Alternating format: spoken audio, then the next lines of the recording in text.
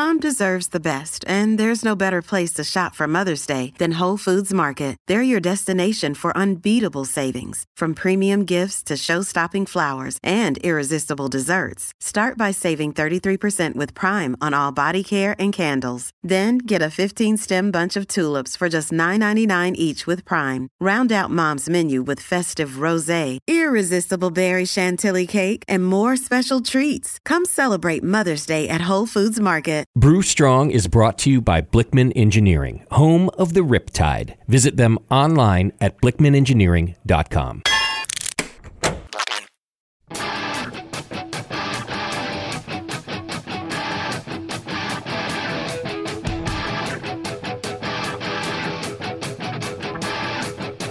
Brewers, it's time for the beer radio you've been looking for. This is the show that dispels myths, tackles the toughest topics, and makes no apologies for geeking out on beer. Hosted by two guys that drink before they think, Jamil Zainasheff and John Palmer. This is Brew Strong.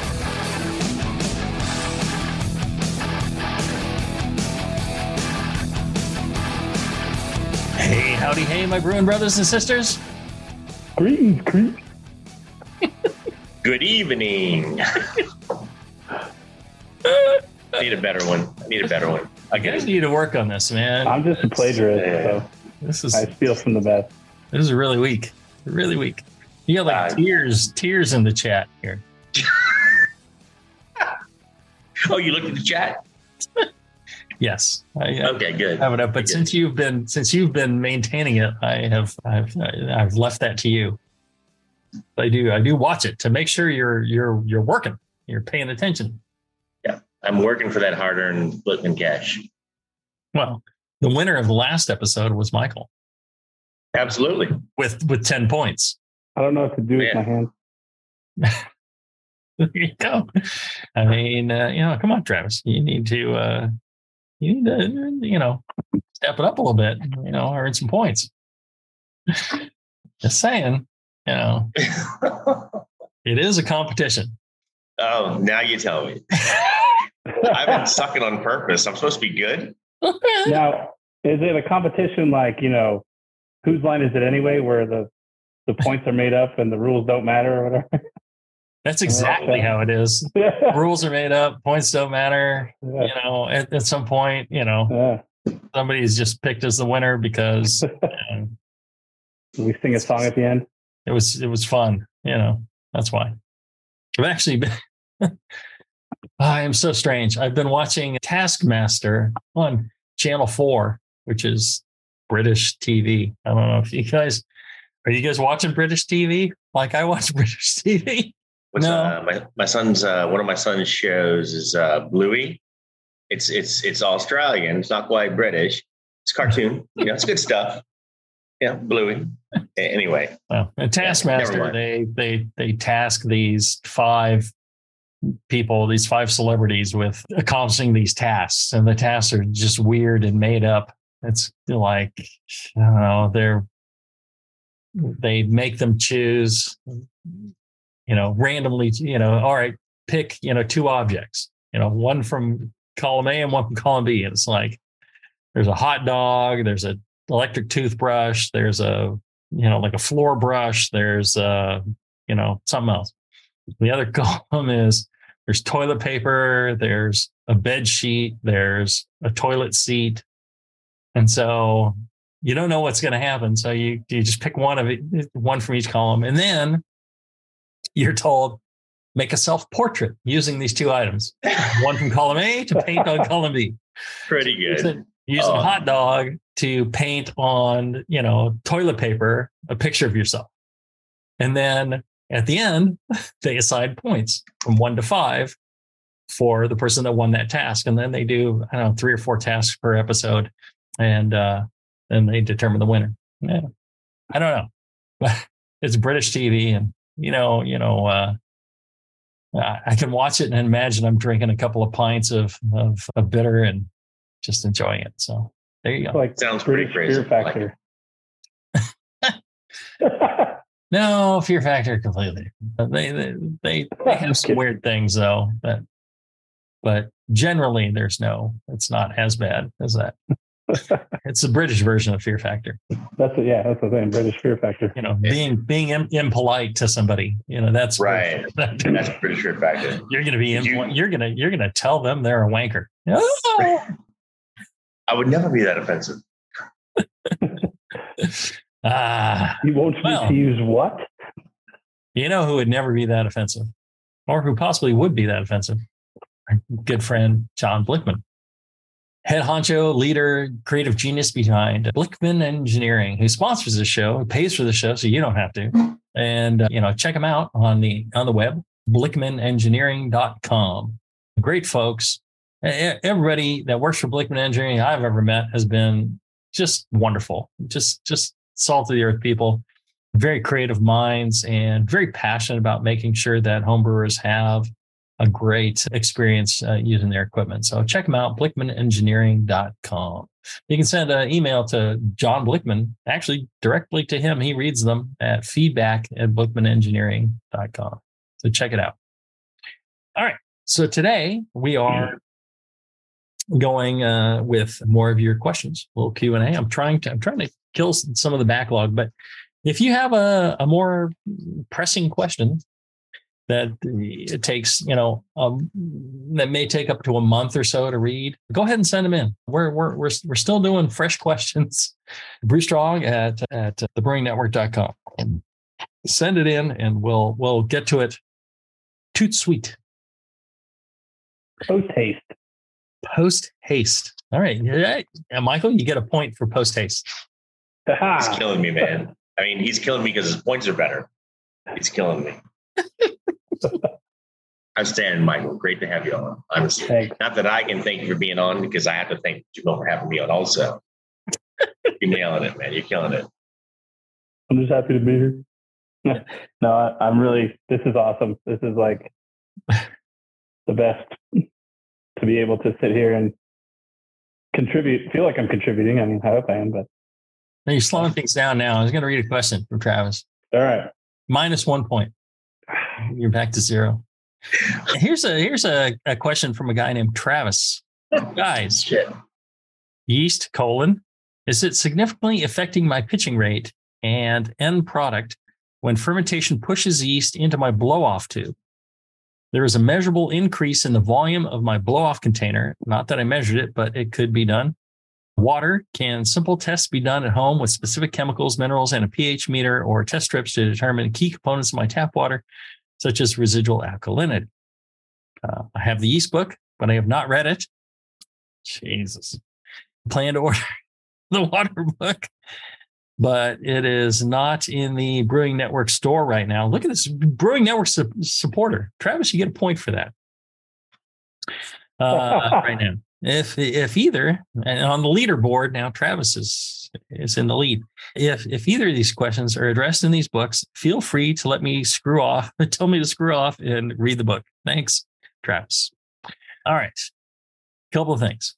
Yeast, yes. So generally, if you were to take, let's imagine you took your headspace volume to 0, and you were to ferment a beer, and you blew off everything that rose to the surface and skimmed all of that off. I do think that would potentially negatively affect the final product, or there would be a difference. Yeah. Could be better, could be worse. I think it could be worse because, and one of the things is the way that British brewers brew, the yeast rises to the top. Or traditional British brewers, yeast rises to the top. They chill it, it drops back down through the beer, and that dropping back down through the beer is actually considered a diacetyl arrest. Right, that's what proved it out. That physical motion of the yeast cells transitioning down through the beer. So if you were to skim all that off, you may end up with not as clean a beer as you would have had you let that yeast be in there. Most of the time, the way that we set up homebrew fermentation, the size of the fermenters, the container, etc., you're not skimming all of it off. You're taking a bit of it off. And if you're taking, let's say, 10% of the yeast that comes to the top, no big deal. Taking 25%, probably still no big deal. You're taking half of it, well, maybe there's an effect. I don't know. You take 100%, I guarantee you, you're going to taste a difference. Does that answer your question? Well, so Michael, you sent in 2014? Yeah, Michael, that was literally my question in 2014. April 21st, 2014. I was going to say, because I feel like they did an episode back then too about somebody was talking, they were losing a ton in their blow off. But for me, it's like, I would think that, the yeast up there, like you said, it's not going to affect the fermentation because they're not in contact with sugar. They're kind of just up there. And maybe I would think if you're blowing off that bad, maybe think about temperature change or something to try to control the Krausen to not go crazy. Yeah, it's definitely a percent thing, as Jamal's saying. But Michael, I wanted to be clear. Yeah. Literally reading my question from 9 years ago. And I'm not defending myself. I just don't want you to mistake. It's not quite 9 years. It's not quite 9 years. Don't say it's 9 years. It's 8 years and 350 somewhat. April 21, 2014. Yes. Yeah. And I'm always, every time I blow off, I'm a little bit nervous because I want 100% of my yeast. That's why I have as much yeast as I pitch. All right. But yes, Jamil, you answered my question, and I'm eternally grateful. Well, and for that, you get a point. I have included this question in today's show because I actually think it's an excellent question. The thing is, they say there's no stupid questions. I think it's a great question, and I guarantee you, there's probably another 100,000 homebrewers who have that exact same question. So that's why we cover these things. I actually think it's a good question. All right, Michael, do you want to cover the water question? Do you have an answer for the water question? I guess, could you re-ask it? I got so involved in Krausen and blow off and blowing, and I don't. Okay. Yeah, we all get lost in the blowing part. Another -1. You have the questions. That's a +1. Come on. That was great. Yeah, I'm going to pretend we're playing golf. So I will give him a chance to redeem himself by answering the question. Let's see. Can simple tests be done at home with specific chemicals, minerals, and a pH meter or test strips to determine the key components of my tap water, such as residual alkalinity? Absolutely. There's a really cool product that I use every brew day called the Lamont Brew Lab. Yeah, there you go. I use that to do all my water tests. And then I would actually say you can also get the pollutants from your water company. They legally have to post that stuff. I mean, they have to post the things that could make you sick. And then they also have to post their chlorine residuals. Then you can go with that Lamont and do, I think it's chloride, sulfate, total alkalinity, total hardness, calcium hardness. You can calculate magnesium, then you calculate sodium. And if you get the plus, which is what I got, comes with a handy dandy pH meter. And I was shunned from strips long ago by Bruce Strong. Absolutely. Saying by John Palmer, you can't get that 1/10 of a pH to know you can't get a 1/10. You can do pretty good. You can get close. Depends on how well your rods and your cones are working. Right. I think you can buy narrow range test strips. So from 5 to 6, they'll sell a set of test strips that'll change color along from 5 to 6. But I kind of like just dipping your probe. I dip my tip and probe. But yeah, it's all right there. And I would say it's so easy. I mean, you don't have to be a lab technician to do these tests. It's filling up 25 milliliters of your tap water and throwing a tablet in it, and then 5 drops, and then count the number of drops of the other bottle until it changes color. If you can count to 10, yeah. if you can, put liquid in containers, little vials, It's pretty easy. They're still using it at Heretic. I required, the water be tested, weekly initially, and then we switched every month because, it makes a big difference, when you're trying to make a super consistent product. All right. Nice answer, Michael. I will give you 3 points for that answer, which that makes it a tie. It is a dead heat. All right. You don't call it tie, but look, right? That's like kissing your sister. All right. Anyway, sorry. We need to take a break. I was thinking, sorry, I need to look back and see how much Palmer and Lamont both owe me for that question. But the way Michael just sold it, they owe him more. My buddy E. Rector has the E. Rector. I do remember E. Rector. Yeah. All right. That's our first break. We'll be back right after this.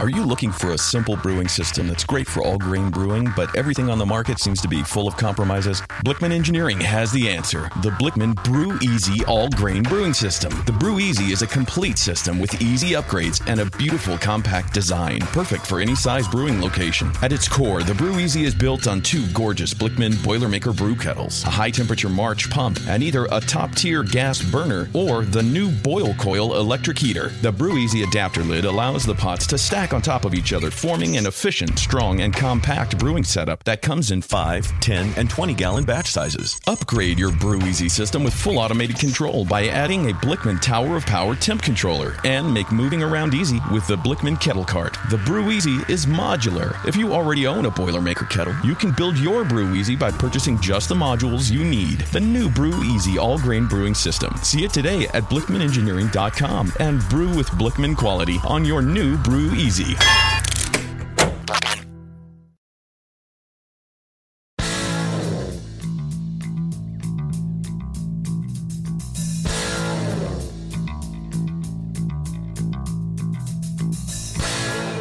Learning to brew has never been so disgusting. This is Brew Strong. All right, we're back.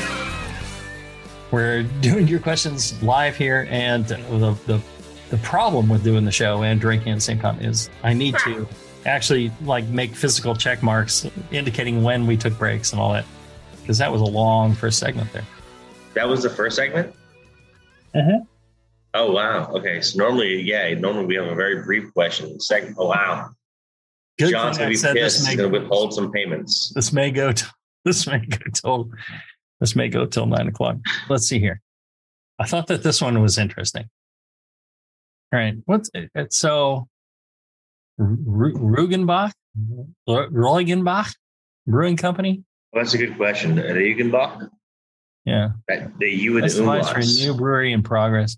I'll tell you, just email me direct, and I'll answer your question separately, or like Travis is saying, it's too big a question for a Q&A show, but we may do maybe we'll get you on the show and we'll do a whole show with you. How does that sound? And we can discuss the whole thing.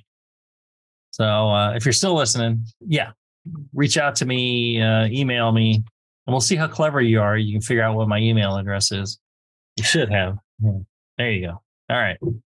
We'll at the least I'll help you offline. Want to see you succeed. I think you get 10 points right there. 10 points. I put you behind Michael and I. My points are worth less. I understand. Alex writes, after listening to the 2 mashing talks numerous times, my curiosity has been piqued. The question is difficult to make short, but I'll try my best. Since beta and limit dextrinase denatures approximately 30 minutes after hitting temps above 148, what would happen if you held off a portion of the grains, maybe 1/2 to 1/3 from a 151 mash, and then added them in 20 to 30 minutes later? In theory, this would allow you to get the beta amylase to act on the mash for hopefully up to 60 minutes. I'd posted most of this question on Reddit, but kept getting steered towards just do this instead of what could happen and the effects it would have. And he gives a Reddit link, Alex. I feel like me, as having less experience and zero schooling than Michael, I should put my bullshit out there first. You get a point for that. Right. Honestly, I mean, beta works fast. What are you trying to double beta it for? Because he's trying to delay the beta reaction to do beta twice. I don't see it that way. And Michael, you had training presumably on things like that. Well, I think he's over. I think that from an organic chemistry point of view, like protein, I would say there's no set time where it completely stops. You're moving along kind it's of a gradient.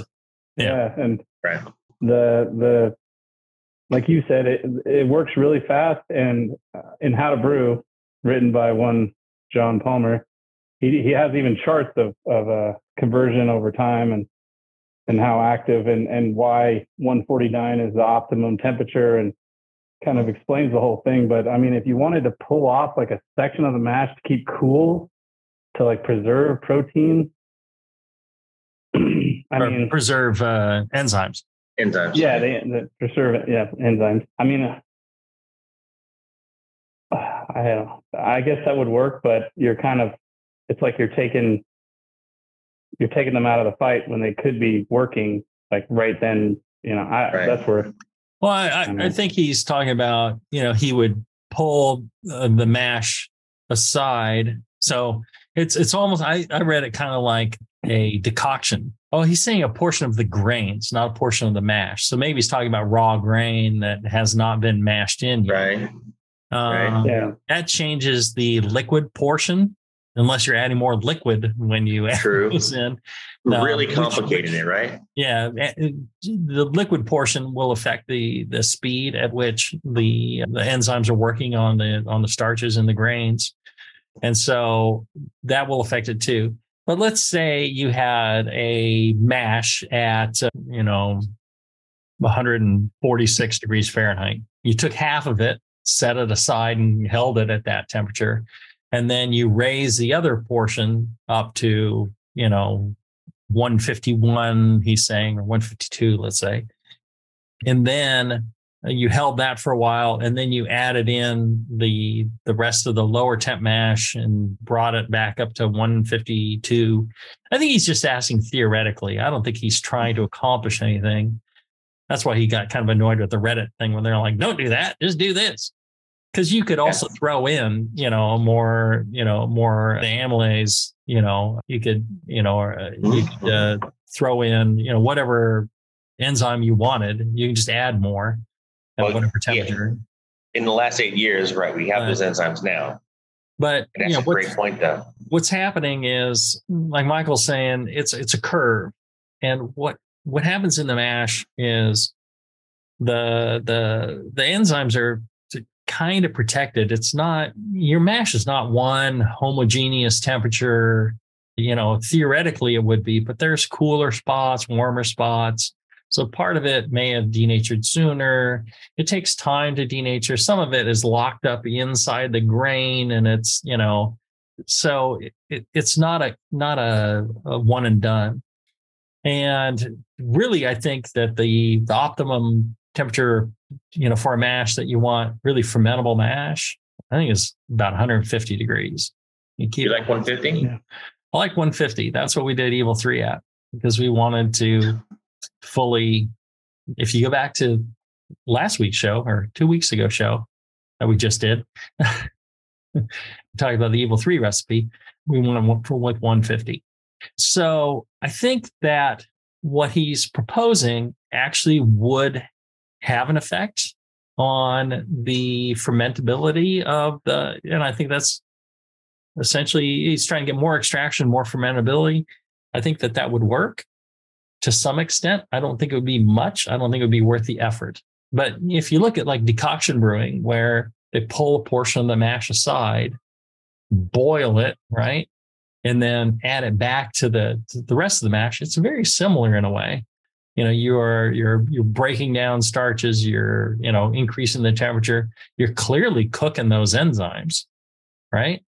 You're adding it back where the enzymes are still there. But even then, some of those enzymes are still active, believe it or not. Yeah, in chemistry, we would call it's very dynamic. And the kinetics of the denaturization of enzymes do not happen all at once.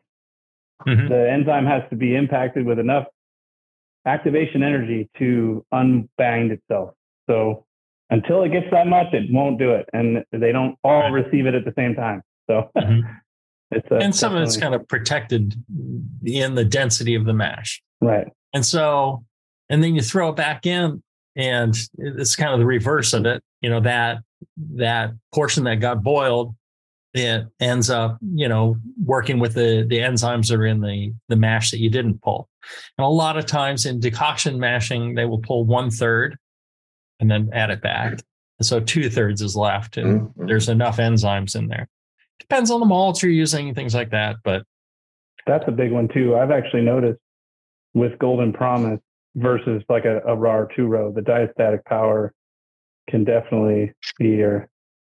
I mean, I when I brew with Golden Promise, I always go long to try to get more fermentability versus like a 2-row will rip through and be completely ready to ferment in 20 minutes.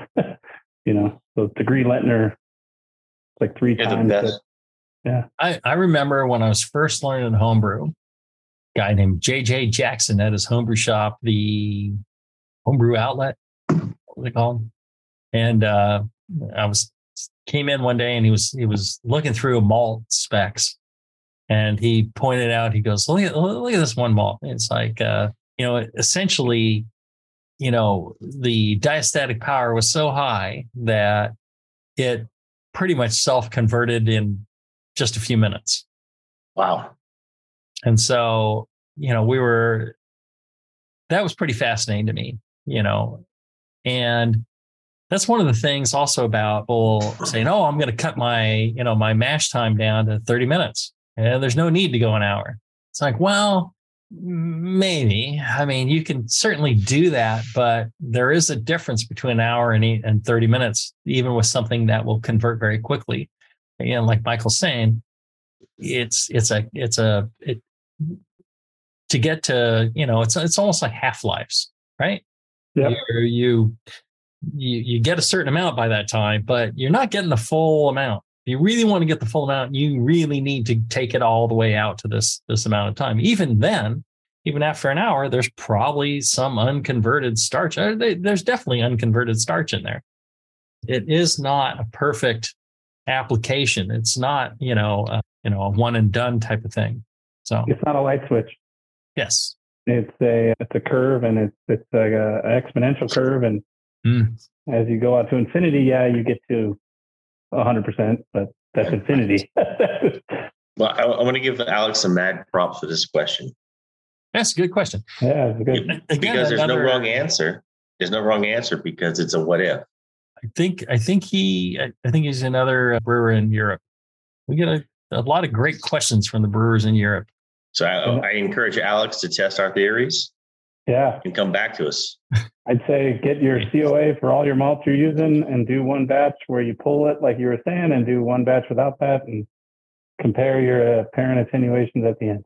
I mean, if he's still alive, 7.5 years. So he could have got who knows? Let's see here. Somebody who made essentially a fake email address at hushmail.com. No. Wrote, "Hi guys, I like the ease and convenience of extract brewing.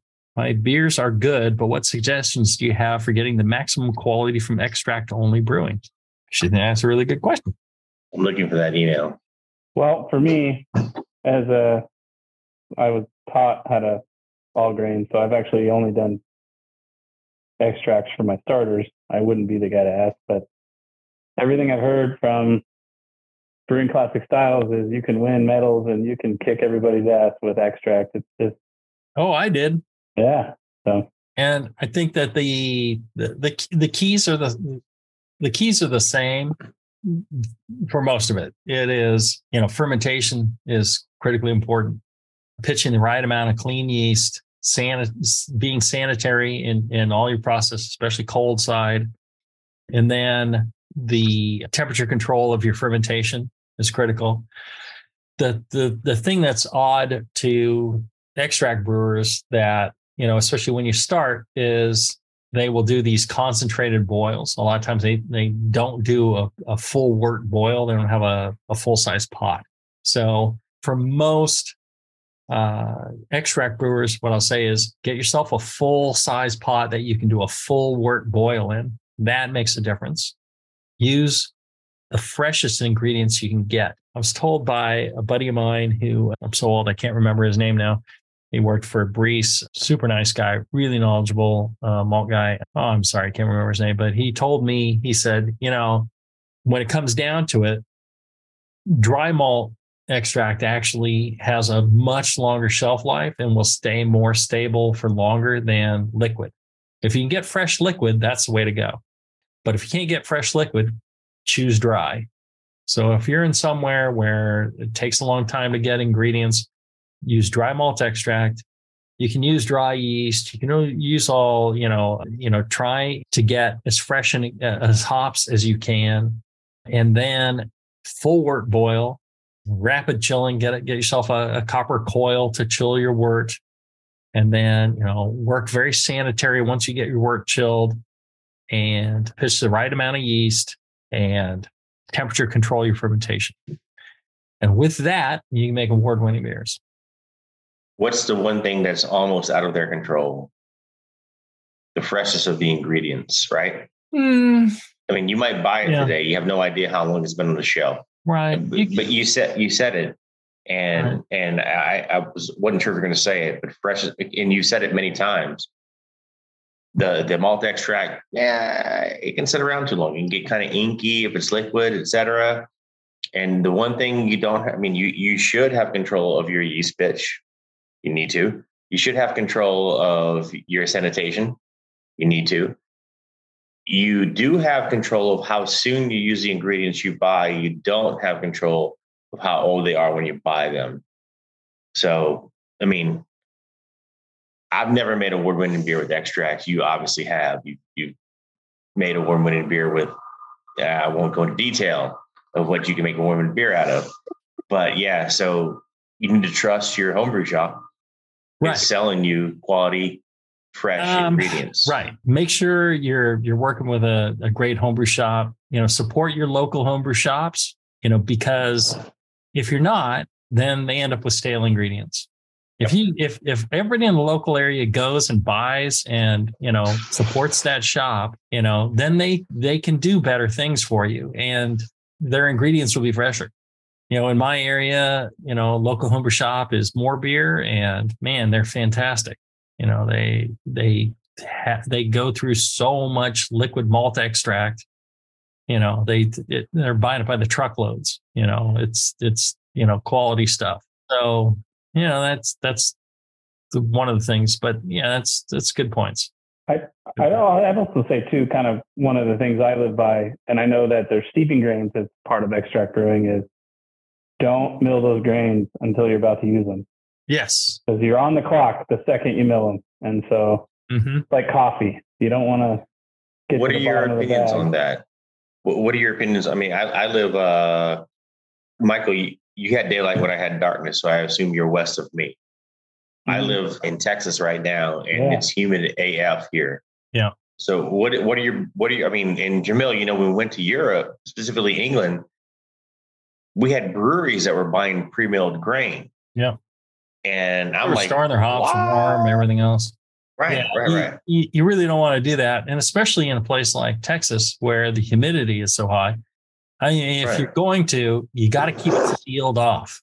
You can't crack a bag open, take a little bit out, and you're going to end up with just slack malt, slack ingredients. The humidity reduces the staling rate of those ingredients. So you got to be very temperature and humidity. And unfortunately, the higher the temperature, generally the humidity is up there too, unless you're in the desert. But but in a place like Texas and a place like Houston, man, that is hot and wet. Another issue about that is it'll affect the weight of grains as well. So that concerns me so much. Let me tell you, the moisture level in the grains is generally, I don't know, it's supposed to be around 4%, 4 to 6%, something like that. Yeah. And measuring the moisture in the grains is very difficult on a homebrew level. So you got to keep that stuff sealed off from moisture as much as possible. And I was going to say, kind of from kind of my chemical, I was going to say, what do you guys think about the use of maybe a desiccant? Like, have your sealed container and throw one of those, or like, maybe tape it to Dampered. It's a water scavenger, right. Mm-hmm. And get a desiccant that can try to minimize humidity in the container. Packs. The problem with that is you don't want to dry out your malt either. I mean, again, you could end up putting too much malt in, not enough malt in. Right. But I can't tell you the number of times I've tasted someone's homebrew and I'm just like, oh wow, these are stale ingredients. It's like you can just taste them. It's like, yeah, stale. That's why you were so quiet last time you visited. Well, and something I do, and maybe this is something I learned from you guys or somewhere. I'm the guy that throws a handful of malt in my mouth right before, to make sure it's still crunchy. If they're not crunchy, tastes nice. Then there's definitely a problem. If they're soft, they're humid. And you can do that even before you mill it. Like you could take the whole malt, just if it's crunchy, we're good. I keep all my stuff in 5-gallon buckets. I'm in Nevada, so I got pretty dry. Oh, it's dry. I don't have problems with water. I have problems with dryness and other stupid stuff like that. But altitude, I mean, my boiling point's 10 degrees lower than sea level. Oh, really? Yeah, we boil at 204. So the question is, when does Anvil come out with the moisture meter for malt? Well, I can also. I think that would be more a Blickman product. If you were really fancy, it's John either way. Yes. I know Inkbird makes a humidity sensor, and you could possibly use large pails and throw the sensor in the pail and try to monitor. Mm-hmm. And I mean, that would be kind of, I don't know if you can't really record the data and make sure you're keeping your humidity down, but I would think just a sealed container, like Jamil was saying, at least you don't get the ingress of more water, like the water, the vapor coming in constantly. Right. It's like as soon as you can airtight it, only open it to grab what you need, put it right back. That'd be besides a desiccant, which then you could overdo it. But yeah. That was a great answer about extract brewing. Yeah. I think so. I think we are diving deep into these questions, which I think is key to this show. I think a lot of people answer questions, but not to the depth and detail that we can do to truly answer a question. All right, let's do another short break. And when we come back, more of your questions right after this.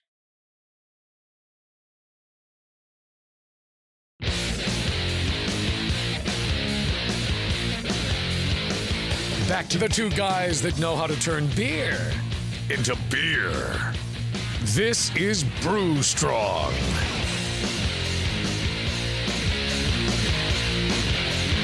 All right, we're back answering your questions live. Let's see. Well, here's one in the chat. Would a dehumidifier in the grain room help? Again, you want to keep the humidity kind of standard, I wouldn't worry too much about it. If you're not milling the grain, if they're not pre-milled, they've got a little protection on them, a little glossiness on the outside to kind of keep them protected. So maybe I wouldn't worry about it.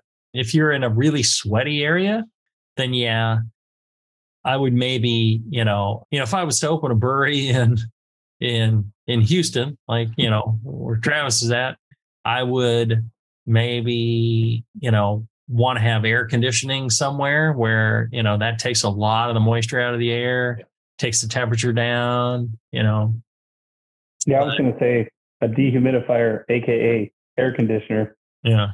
Just climate control. Well, that's why they call them air conditioners, because they remove the moisture out of the air. Well, it's interesting down here. You literally can have a dehumidifier that won't chill. because it's just so humid, too much humidity. But and you mentioned it right before the break, Jamil. Michael, obviously, we're involved in the conversation. If you bought a sack of malt that was listed at 4% moisture, and you brought it to 2% moisture, you would change the weight of the malt. What else might you do? What other effects on that malt would happen as you pulled half the moisture out of the malt? Or we can shelve that for some other time, but just spraying that on you both. Real quick, my initial thought is your coarse grind, fine grind, or it was dry basis versus as is going to change. Yeah. And if you're really worried about as is, which most professional breweries are, you're going to deviate from your COA and you're not going to get the beer you were planning on based on the as is. So if you're brewing with 2,000 pounds, it's going to make a big difference. Yeah. I mean, yeah. Is it going to make a difference if you're brewing with 14 pounds, 12 pounds? You're right. It's the same relative.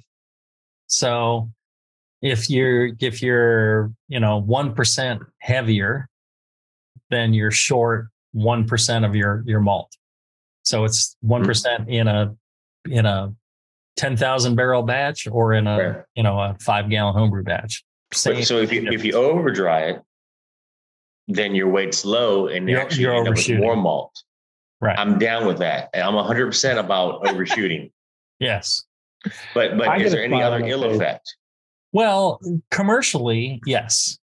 So homebrew, I don't think people should worry about it. Yeah. Okay. Well, I mean, they should worry about it because you want to have precision in your brewing. You want to be able to repeat the same beer every time.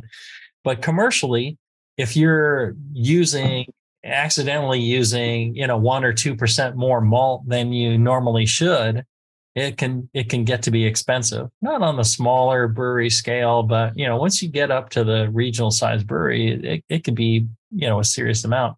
A lot of these things, people worry about, and this is like, well, if you're the size of Budweiser, then it matters. Oh my God, yes, yeah. Michael, you've been what do you call it? Clinically trained. You've been properly trained or improperly trained. Can I, real quick? I took 2 brewery science classes at Davis as part of my chemical engineering elective. I got kind of my feet wet. I credit all of I would say 90% of my comments today are because of the talking with my local homebrew shop, listening to Brew Strong, reading books. I think you can go just as far down the rabbit hole as you. I guess the only thing that I have to add on that is then I understand the chemistry a little better than most because it was my major in college and it's my job at work. Yeah. So I can read the book once and kind of I wrap my head around it in almost Right. I can read the book and those terms don't intimidate me. I apologize if I stress it in the wrong way. Let me break it down here for you. I think what he's saying is everything he knows, he learned from me. Right. That's what I heard. Let's just say that. I mean, not to be not to get too brown on the old nose, but literally I read the yeast book and then I read How to Brew. Yeah. And then I listened to as much brewing podcast. I started off on different podcasts and then I found this one because of my local homebrew shop hosting these guys and just instantly glommed on to the fact that they are, as the kids say, they spit hot fire. So what's the you get a point for that. You get a point for spit hot fire. Yeah. What's the final? When was the last time you said something that nice to me, Travis? Huh? I say it not often enough. But anyway, I have a final Jeopardy question for Michael, not for myself. You get a point for that. You get a point for that too. The final Jeopardy question for Michael's points, and I claim this without Jamil endorsing me. Did you finish the yeast book? So I literally got to the chapter going into lab stuff. That's a no. Well, you know what happened was I listened to a podcast by this guy, Jamil, too, and he was like, taking care of yeast and doing a yeast lab is an entirely new, like a second hobby. Yeah, that's a whole nother. Right. That's a whole nother. Yeah. Yeah, and so and honestly, I don't have the instruments or the space to produce any kind of, as much as I'd like to buy microscopes and slants and agar and have a positive pressure. I might have put you too much on the spot, Michael. I might have put you too much on the spot, and I apologize. I publicly finished 75% of the book. I love the book. Yeah. It's a very detailed read. Outstanding book. Yeah. I finished 75% and I was like, whoa. So yeah, man, sorry. I apologize, Michael. It's all good. Let's go on to the next question. I got the last start. Is that 2/3 or something? 3/4? I don't know. Yeah. Matt asks, "Hi guys, I'm going to start homebrewing in the coming months." This is people asking questions before they even homebrew. So it's brew strong, baby. This was August of 2015. So I'm guessing he brewed since then. I'm going to start homebrewing in the coming months. I'm getting temperature control lined up, but there's other people who are asking the same question. So it is still valuable that these questions were sent in. Getting temperature control lined up. I'll be buying a temperature controller, but the mini fridge I have will only hold a couple of 3-gallon better bottles. My only other option is a full-size carboy with a swamp cooler setup in my closet. If both fermenters are identical in recipe and yeast, can I split a 5-gallon batch and a 5-gallon batch sized starter and only monitor one fermenter? So what he wants to do is put 2 3-gallon fermenters in there in his mini fridge, put 2.5 gallons and 2.5 gallons of wort in there, and then take his starter and pour half and half into them. Is he going to get the same result out of both fermenters? I'd say close enough. If he's got it, well, he said, well, there's the 2 5s versus the 3 3s. Keeps the door shut. Close enough. For me, yeah. If you can, with precision, split that starter directly in half, and it's well mixed, and there's no pieces of yeast cake flying around, and you're throwing off your pitch rate, and you can get it to where you put that probe as close to the other, you tape it to the side of the carboy, and put that facing the other two. You're trying to, and my understanding of heat transfer is that, that these temperatures are pretty spread out evenly as long as the same reactions are occurring. I would think you could get dang close. And you might even want to slap on one of those sticky thermometers on the outside to this one's saying 72, this one's saying 72, that one's saying 72, and kind of prove that your control scheme is working. Here's the thing. I think I know where you're going. I'm looking forward to this. Well, if you're putting your probe on one fermenter and then you've got your that was not meant the way you think it was. Yeah, for sure. And the thing is, on a mini fridge, the chilling tends to be from the back wall only. Yeah. Right. Yeah. And then the way that the carboys are going to go in there, one's more forward towards the door where there's more heat saturation from the outside environment, or temperature saturation, could be cold, and the other one's further back. Chances are they could be slightly different. I think, like you guys are saying, it's probably going to be close enough that when you just blend them back into a keg later on, it's fine. You're not going to end up with a horribly different beer one way or the other. It's not going to be a big deal. You're probably just fine. But the way to do this, and I know because I've done this, is take your temperature probe. You're in order to get those 2 3-gallon carboys in there, or better bottles in there, they're going to be touching. Right where it touches, that's where you want your probe, where it's touching both of those carboys. And then if you really want to do this right, you wrap them both together with, some insulating wrap. It doesn't have to be anything really high end or fancy. Just kind of try and get them as into one unit as possible. And then I think, like Michael, you were saying, if you can get the yeast pitches the same, the way to do that is, you can pitch it into the carboy and then transfer it, split it into the two. But problem with that is then you've got an extra transfer, extra contamination concerns. I wouldn't do that. I would just try and get it the best you can. I don't think you really need to worry about it too much as far as the amount of yeast. Shake up the yeast starter like Michael was saying. Shake it up, break it up as much as you can. Try and pour it equally. Try and get the equal amount of wort in there. But most importantly, put that probe in the middle between the two, and then wrap it, and you're good to go. And it'll be so close. I mean, maybe you could tell the difference in a triangle test, but it should be fine. And you can always just blend them back together. I don't think you'll have a problem. Yeah. My last comment, and I'll be quick, is in barbecue, they call it, if you're looking, you ain't cooking. Because when you open the thing, all the heat escapes. I would say throw them in there, do exactly what Jamil just said, but close the door and don't open it. Try to keep that temperature right constant across the entire fridge. That's all I got. Yeah, the problem is the insulation on those mini fridges is better across the back and the sides. That door, the gasket, and all that tends to, a little more temperature through. But I don't think it matters that much. And for me, it's a 50-50 question, because we got the question from someone who's not even brewed yet. but obviously you applied it to someone who is brewing and considering these things. Right. Yeah. So it's great to keep that in perspective. I think it was a good question. Yep. All right. Let's see here. Now, hang on, Jamil, because our YouTube feed seems to have locked up.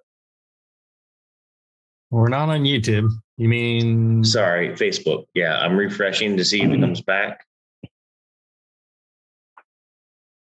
Yeah, it's back. Sorry, it's back. Yeah, it's good on my end. All right. Right. Okay. Good of you to keep an eye on that. You get a point for that. I dedicate all my points to Michael, who just came in here willing to take it. I'm playing golf, so even par is winning. I'm just saying he killed you on the last show. I mean, I'm solid with that. It's not wrong. 10 to nothing. That's all I had was Danforth, and that was it. It was like 10 to nothing. All right.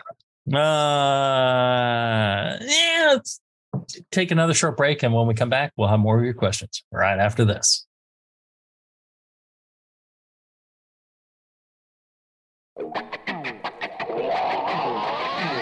Back to the beer guys that make other beer guys look like wine guys. Brew strong. All right, we're back. We're doing live Q&A. If you have questions, please send them in to brewstrong@thebrewingnetwork.com. We will get to them, and we'll get to them actually fairly quick. We joke about these other questions, but we had thousands of questions coming in. It was hard to get them all, but now we've kind of caught up with some, and we will get to the new questions very quickly, and we will continue to process through the old questions. Because not because that person's still needing that answer, but the thing is, other brewers need those answers. They're good questions. You guys have sent in some amazing questions, so don't fret. We will get to all of them. All right, so let's see here. I'm totally blown away with the discussion during the break and the added value that our live listeners get. I agree. That's the thing, is if you listen live, you get to hear all the lively banter and interesting comments that happen during the break. So if you get a chance, tune in. It's a little risky. It's a little spicy. You go to Facebook on the brewingnetwork.com, the Brewing Network page on Facebook, and we'll post. I post that we're going live. I'll put it on Twitter. I put it on Facebook. I put it on Instagram. I put it on Mastodon, especially. And check it out. Yeah, you shouldn't be using Twitter anymore. You should be using Mastodon, and we'll let you know. And then you can ask your questions live, and there you go. And we'll have some fun. Eric asks, say you add blueberries or any other antioxidant rich ingredient to a beer you now are that is oxidized. Would that reduce oxidation in a beer? So you have an oxidized beer and you added blueberries to it, which is antioxidant rich. Is it going to correct the problem with that beer? There's a song I've heard that says, "Too late, too late." But you say that, and I'll upfront say I have zero idea, but Brett somehow can reverse oxidation. Yes. Yes. Can blueberries? My understanding of blueberries is that they produce antioxidants which react with the hydroxyl radical. So that would prevent the chemical reaction that hydroxyl radical would have with your beer. If that's already taken place, too late. Throwing blueberries in there, you're not going to reduce that oxidation back to the original product. So any yeast can reverse oxidation and staling of beer, right? Wow. I think any yeast can. I may be wrong, but I'm pretty sure any yeast can. Well, I know this guy that wrote a yeast book. Yeah. The reason that I recommend using Brett strains is because they will continue to work and to aggressively ferment even when other strains have stopped. And so that gives them a little bit more chance to reduce the oxidation that has occurred, the staling that's occurred. So I discovered this on my own. And then I also heard that Dr. Lewis, speaking of UC Davis, Dr. Lewis said the same thing. That he's like, yeah, yeast can reverse oxidation. So it's but not blueberry. Blueberries, no. Blueberries, exactly what you're saying, Michael. You get a point for that. No, he gets 10 points for that, please. All my points. If I have any left, if I have any points left, Mike can get all of it. That's outstanding information, really. All right. I give him 3 points for that. That was a good answer because it was correct. So there are antioxidants that essentially stop oxidation from happening. But once oxidation has happened, it takes a different process to reverse that. And the scavenging ability of Brett and other yeasts to reverse that is critical in brewing.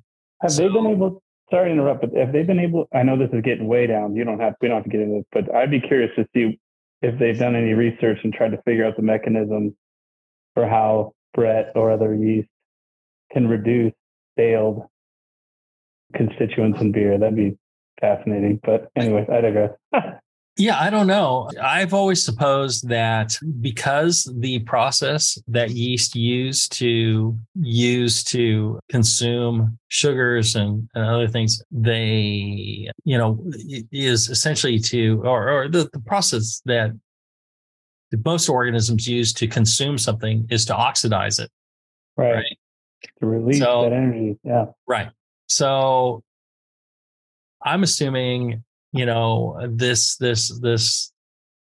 already oxidized state is attractive to the yeast, or at least when they're in starvation mode, they're like, okay, that's our best energy, track. And so something's happening there where they're, taking that oxidized compound in as energy.